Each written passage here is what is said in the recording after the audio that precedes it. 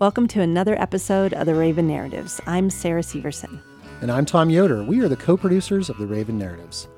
The story you're about to hear was told by Jody Furtney in February at the Durango Arts Center and Sunflower Theater when the theme was love. Jody is a Colorado native raised on a cattle ranch in Craig and was subsequently compromised by a liberal arts degree from the University of Colorado and marriage to Seth, her Boulder-based college sweetheart. Jody is torn between her career as a mortgage banking executive and bike packing. She has bike-splored many magical places and crossed paths with scores of intensely interesting people across this glorious planet. She lives and loves deeply in Durango, Colorado. Here's Jody's story.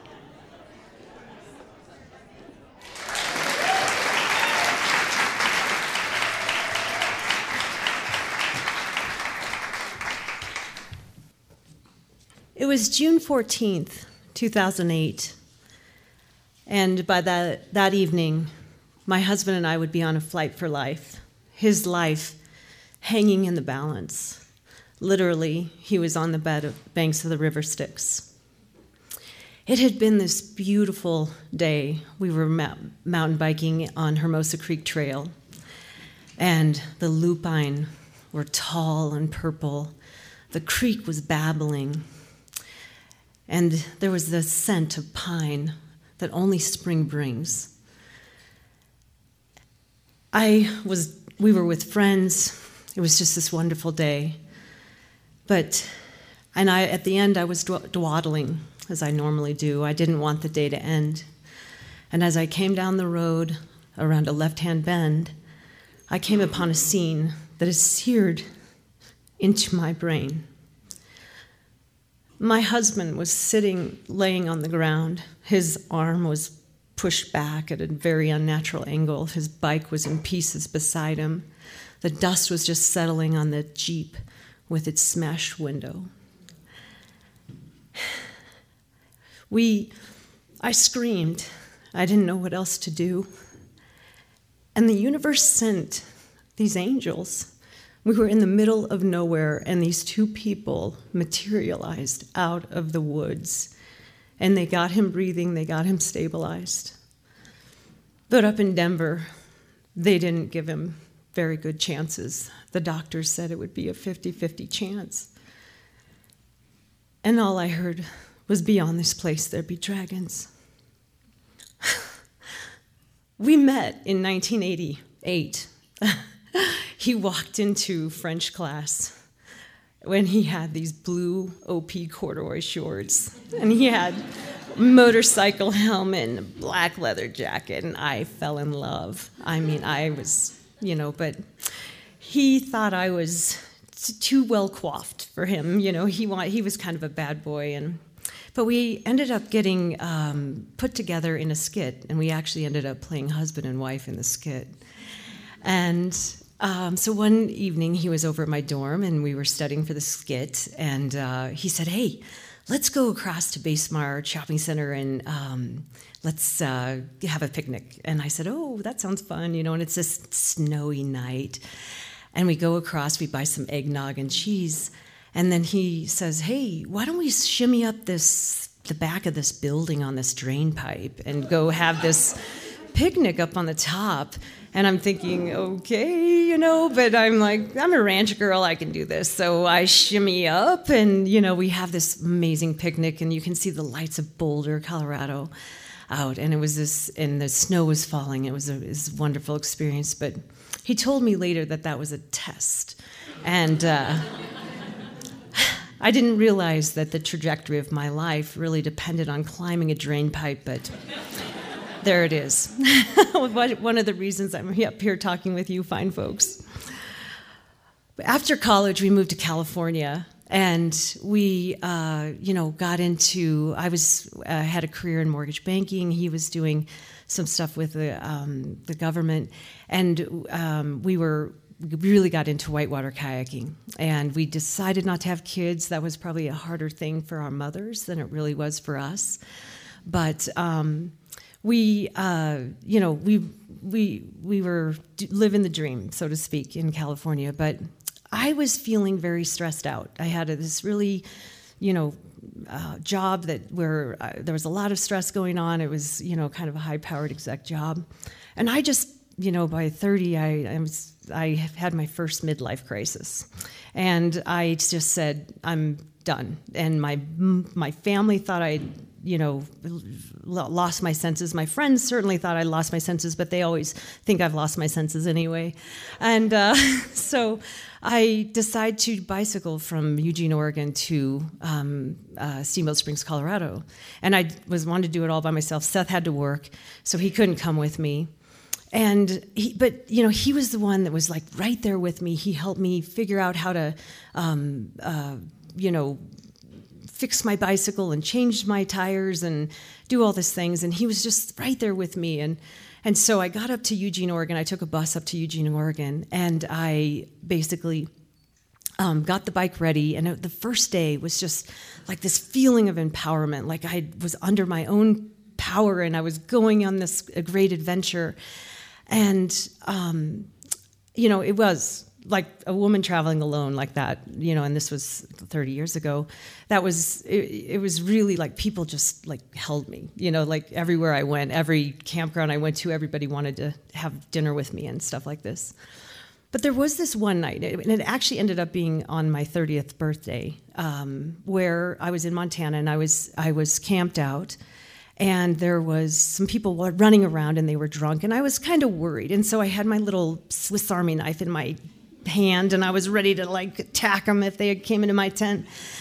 And I woke up the next morning, like it was 4 a.m, so I hadn't slept really that much. And I was mad because I felt like this was a really bad omen for my first midlife crisis. And I was just like, I mean, what is this? I'm 30 and these people like almost ruined my birthday. And I pack up my stuff and I bike to the nearest phone and I call Seth and I'm blubbering. I'm like, come and get me. I can't do this. And he just listened to me and he said, the fact of the matter is this trip is not ending in Montana. I've got a map in my office. I've been pinning your progress. All of my coworkers, all of our friends know where you're at, and you are going to finish this trip. And I really appreciated that he did that because it really forced me to kind of get through a really tough time. A couple years later, I had another midlife crisis. We kind of both did, actually. It was kind of fun. It was the .com bust in 2000. So we were both working doing the .com thing, and we both ended up kind of crashed on the beach. The companies we were working for both imploded about the same time, which was actually awesome because I had this trip to Ecuador planned, and we were taking our kayaks. So we just extended that to be a 6-month trip. And we basically took our kayaks and we went down the spine of the Andes, hiking and trekking clear down and kayaking clear down to Patagonia. And so there's this one little town in Pucón, Chile. And we had decided we wanted to do this pretty hard river. It was called Las Cascadas. And it was a series of waterfalls that ended in, it was like successively bigger waterfalls until you got to like about a 2-story waterfall. And we had hired a guide to go with us because, you need a guide for some of that kind of stuff. And so we were on this river, and it was great, actually. It was an awesome kind of river, but where there was this one rapid where it was like, we were in an eddy, and it was like bucking, and, because the eddy was very violent, and it was sheer cliffs. And we were basically listening to this little Chileno guide, and he's just babbling away in Spanish, and we don't really speak Spanish that well, and and so you're just like, oh my God, and he like peels out and goes down the rapid, and I looked at Seth and I was like, holy shit, did you hear what he said? What did he say? How do you run this rapid? And Seth's like, I don't know. And so I peel out, and with a little bit of skill and a shitload of luck, basically didn't kill myself going down this river or him. But at the end of that, basically that river, we were sitting in Pucón in an outdoor cafe, and it was I just had mainlined adrenaline, basically, and like everything was like really intense. And there was this big volcano that's right outside of town, snow-capped, and I mean, you could see it, and you could hear all the people like around, and it was amazing.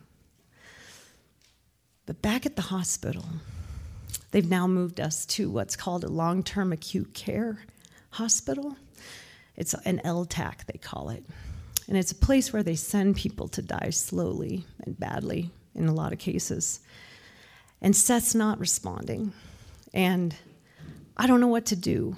And I just decide that I'm going to channel that Pukan immortality. And I'm going to scream that his life is not ending like this in Denver, Colorado. And then the occupational therapist says, I'm going to try something a little bit different. I'm going to get him to see if he'll hum.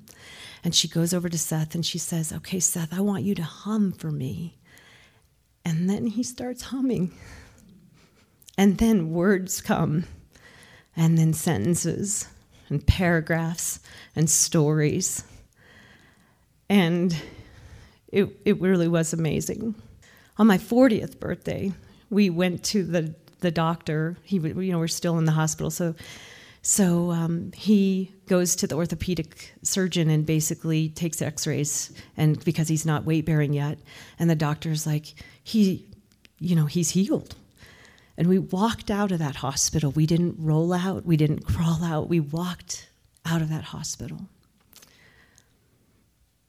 In the quiet light of the mornings, I like to trace his scars. They remind me of the rivers and paths that we've traversed to be in this time and this place, and the incredible love story that runs through it. Thank you.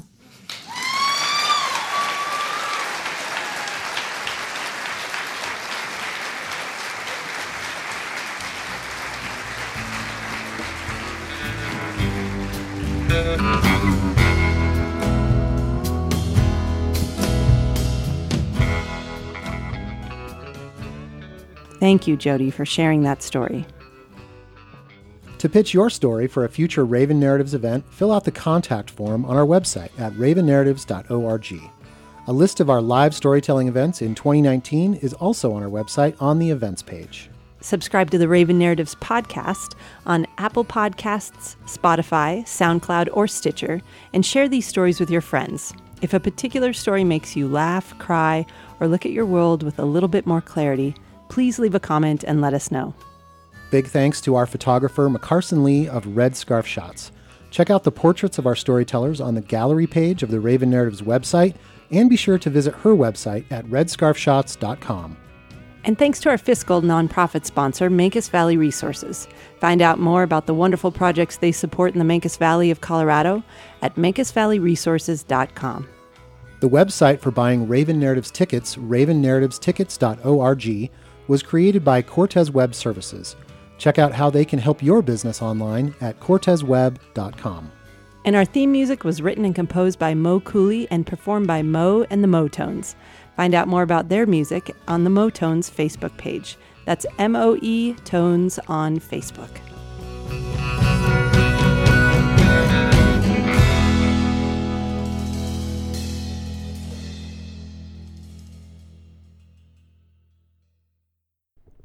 Now for the outtake. Okay, ready? No. So nervous. I don't want to rattle the paper. I know. You know how I get. I know. I saw you. Yeah. You were being very careful earlier. I was being super careful. I'm ready to pounce on you. I know, at any moment that I You've learned your lesson. I know. Over the last 3.5 years, I have a lot of scars, like actual physical scars. Like I have paper cuts from you. The thing is, Sarah, we don't want anyone to know that there's paper. That we don't. We're just saying. We're just saying it, and it's coming right out of us. Just because. Oh, a peek behind the curtain. So that's tough. Okay, ready? Yep.